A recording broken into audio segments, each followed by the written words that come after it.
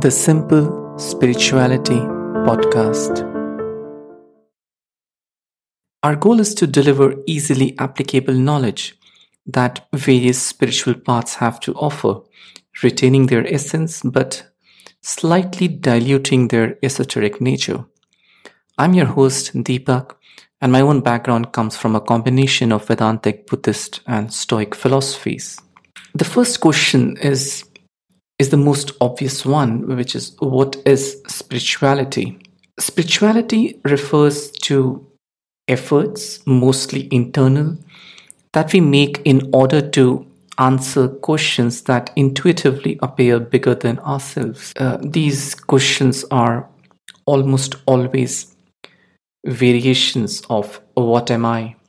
What is my purpose in life?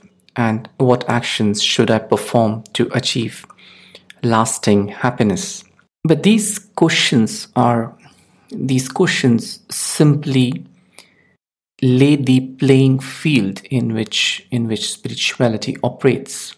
And these questions are internal. They can never be answered by somebody else.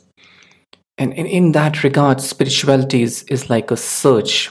And in fact, one of the common methods employed is self-inquiry.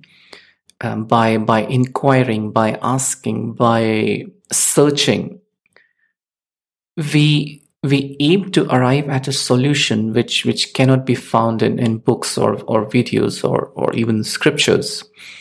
And this spiritual journey, this spiritual journey is something which we have to undertake individually. In fact, there's a fairly well-established sequence of events which cause us to look in this direction, right? And if you've had what is called, quote unquote, a typical upbringing, the initial 20-30 years would have fallen into a predefined template set by parents, society, and culture. You would have gone to school, studied, passed exams, studied harder to get into a big name college. Once there, you would have again continued your studies and other activities in order to get a better job. And in that job, again, you would have restarted that process of climbing the ladder and improving in your designations, in the salaries, in general, trying to find a higher stature in society.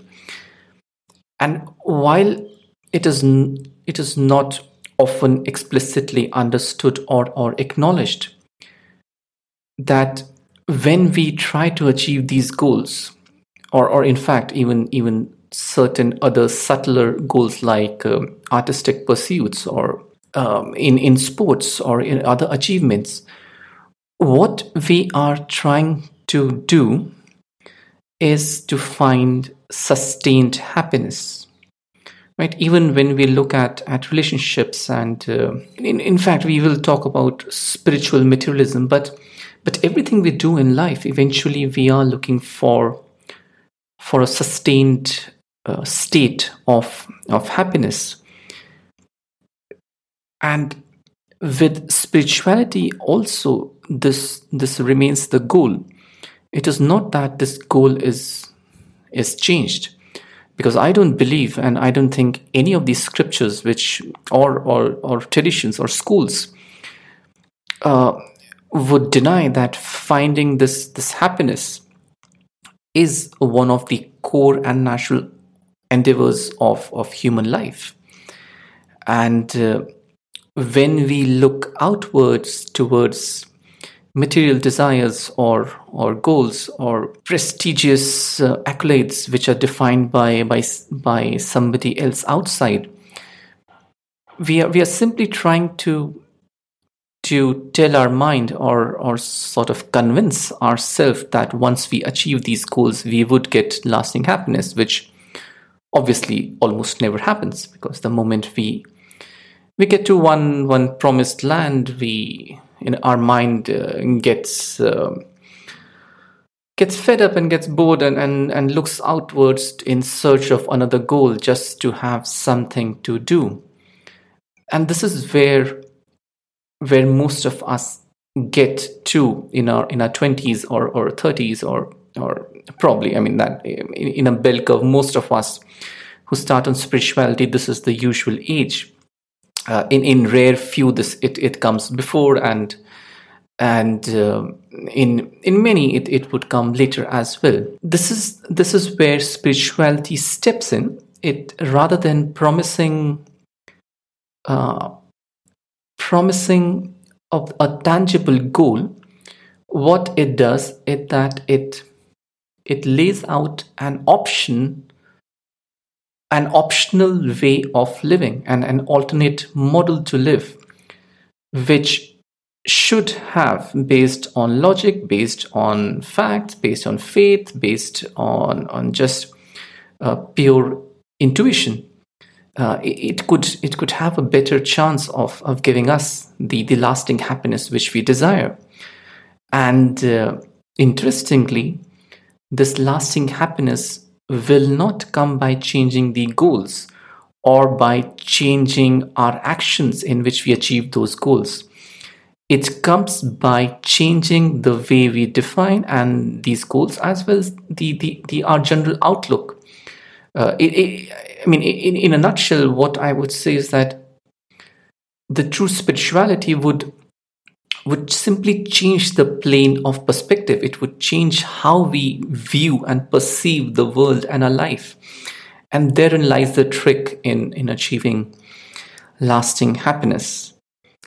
Now, it is a long road. It is certainly not a very it's certainly not a magical rhyme or a magical tradition or ritual or mantra which would instantaneously give you your core desire of happiness.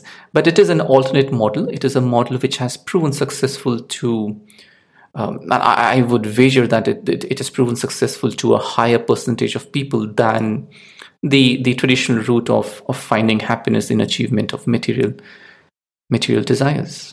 What's the best way to approach spirituality? I think today we are in a very interesting time period. There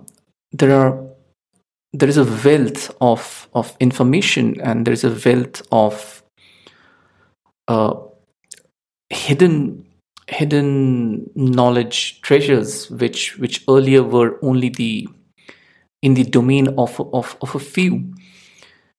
It was either due to language barriers or due to them closing off to outsiders. But today we are at a place where simply on a click of a button we could get the best lectures and best pointers coming out of Vedanta or Stoicism or Buddhism or any other tradition. What now becomes important is to not get lost in what can be done, and we have to play a very, very fine line between perseverance and sticking to somebody, and I think actually we would have to play a fine line between getting stuck in dogma and actually persevering. So we have to persevere and commit, but we can't invest ourselves too tightly with any particular school of thought, because that is where the problems start. And it's something which I see again and again. People start in search of happiness. People start genuinely and really committed to finding happiness via spiritual ways, and they find something and they bet everything they have on it, and they just turn that particular path into another material desire. It is definitely subtle. It is not as in your face as a goal to become a millionaire is, but it still follows the same principles, because now you're again in search of a goal, of a goal, and you keep on changing the goalposts, and you would see it almost everywhere. And we talk about Vedantic traditions and Buddhist traditions, and if you're familiar with even the mass market image of something like, let's say, Kundalini yoga, you would find that people are being promised everything under the sun. That on attainment of Kundalini, you would learn to speak 10 different languages. You would be able to see the future, change the past, all that stuff. And and even smart people, once they've invested 5, 10, 20 years of their life into a particular school, they can't come out of it.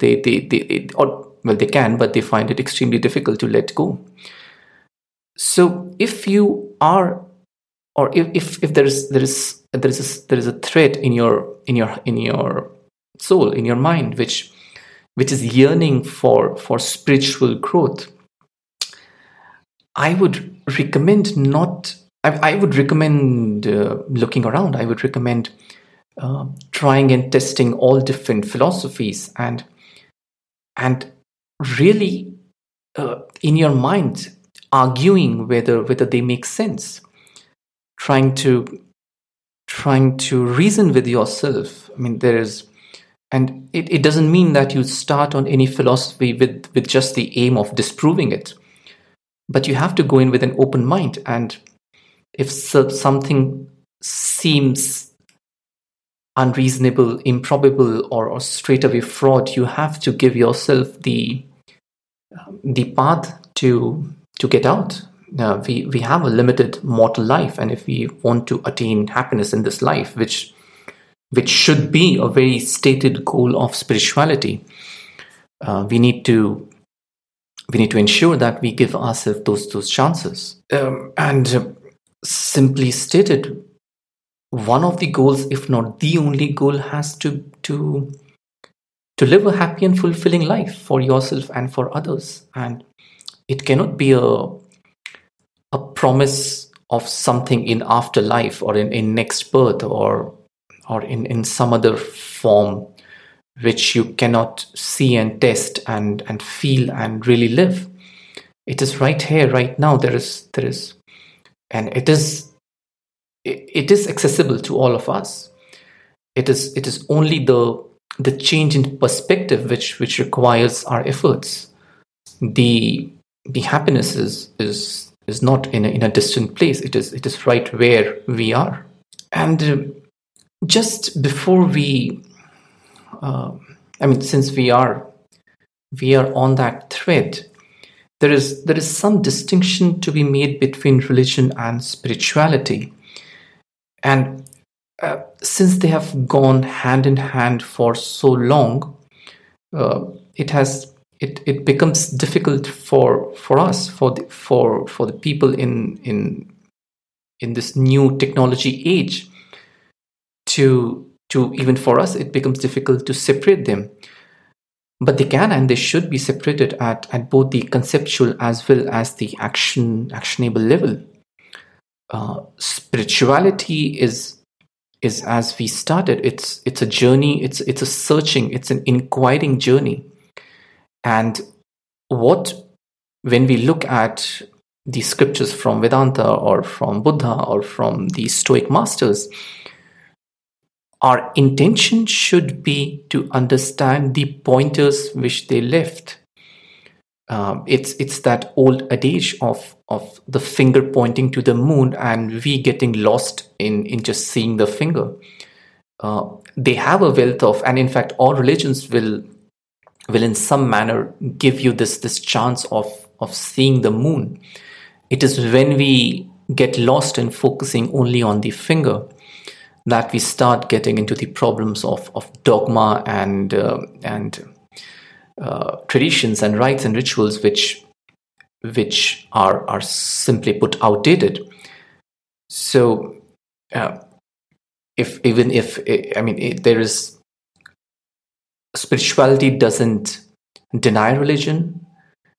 It doesn't need religion to survive. it is independent, and it can in fact gain from the right aspects of religion. Finally, we come to the guru question. Do we need a guru? Look, the right teacher makes it much easier to find the path. The wrong teacher would make it impossible for you to move anywhere. And personally, to me, in the world we live in, the risks outweigh the good points. So just as we talked about not sticking ourselves or investing ourselves in one particular school so much that we can't get a gain from other schools, the same manner I would say that learn from everybody you can, and the quote unquote guru could be anybody, could be your teacher, definitely, but could be a friend, could be somebody on YouTube, could be anybody. Remember, this is your individual journey. You have to undertake it. Everybody else could show you the path, could share their experiences when they started on this path, or could give you certain common mistakes or risks and benefits and all those kind of a map of the road ahead. But in the end, you have to take the journey yourself, alone, without family, without friends, and you have to inquire within yourself on what the search is, what the question is, and eventually what the answer is. So I would again say that learn from everybody without getting too hung up on a particular guru or a particular school of thought. So that's spirituality in a nutshell. It's a path, it's a journey, it's an inquiry, it's a search into finding sustained, genuine, true happiness which is not contingent on external surroundings. It is not contingent on the actions or reactions of others. It is not contingent of your external social stature, not on praise, not on pride. It is happiness which simply resides with wherever you are physically, wherever you are mentally, wherever you are spiritually, wherever you are in your soul, in your consciousness. The goal of this podcast and the coming episodes is to simplify these paths, is to ease the questions which are asked, and try to answer them in a manner which simply tries to point at the direction in which you should be looking, and thereafter, from there onwards, it is your own action, it is your own journey, your own road which you carve out. You have to find your own question. You have to then find your own answer. And if that question is the correct one, you would find sustained happiness right where you are without any other thing. And I'll see you again in the next episode of The Simple Spirituality.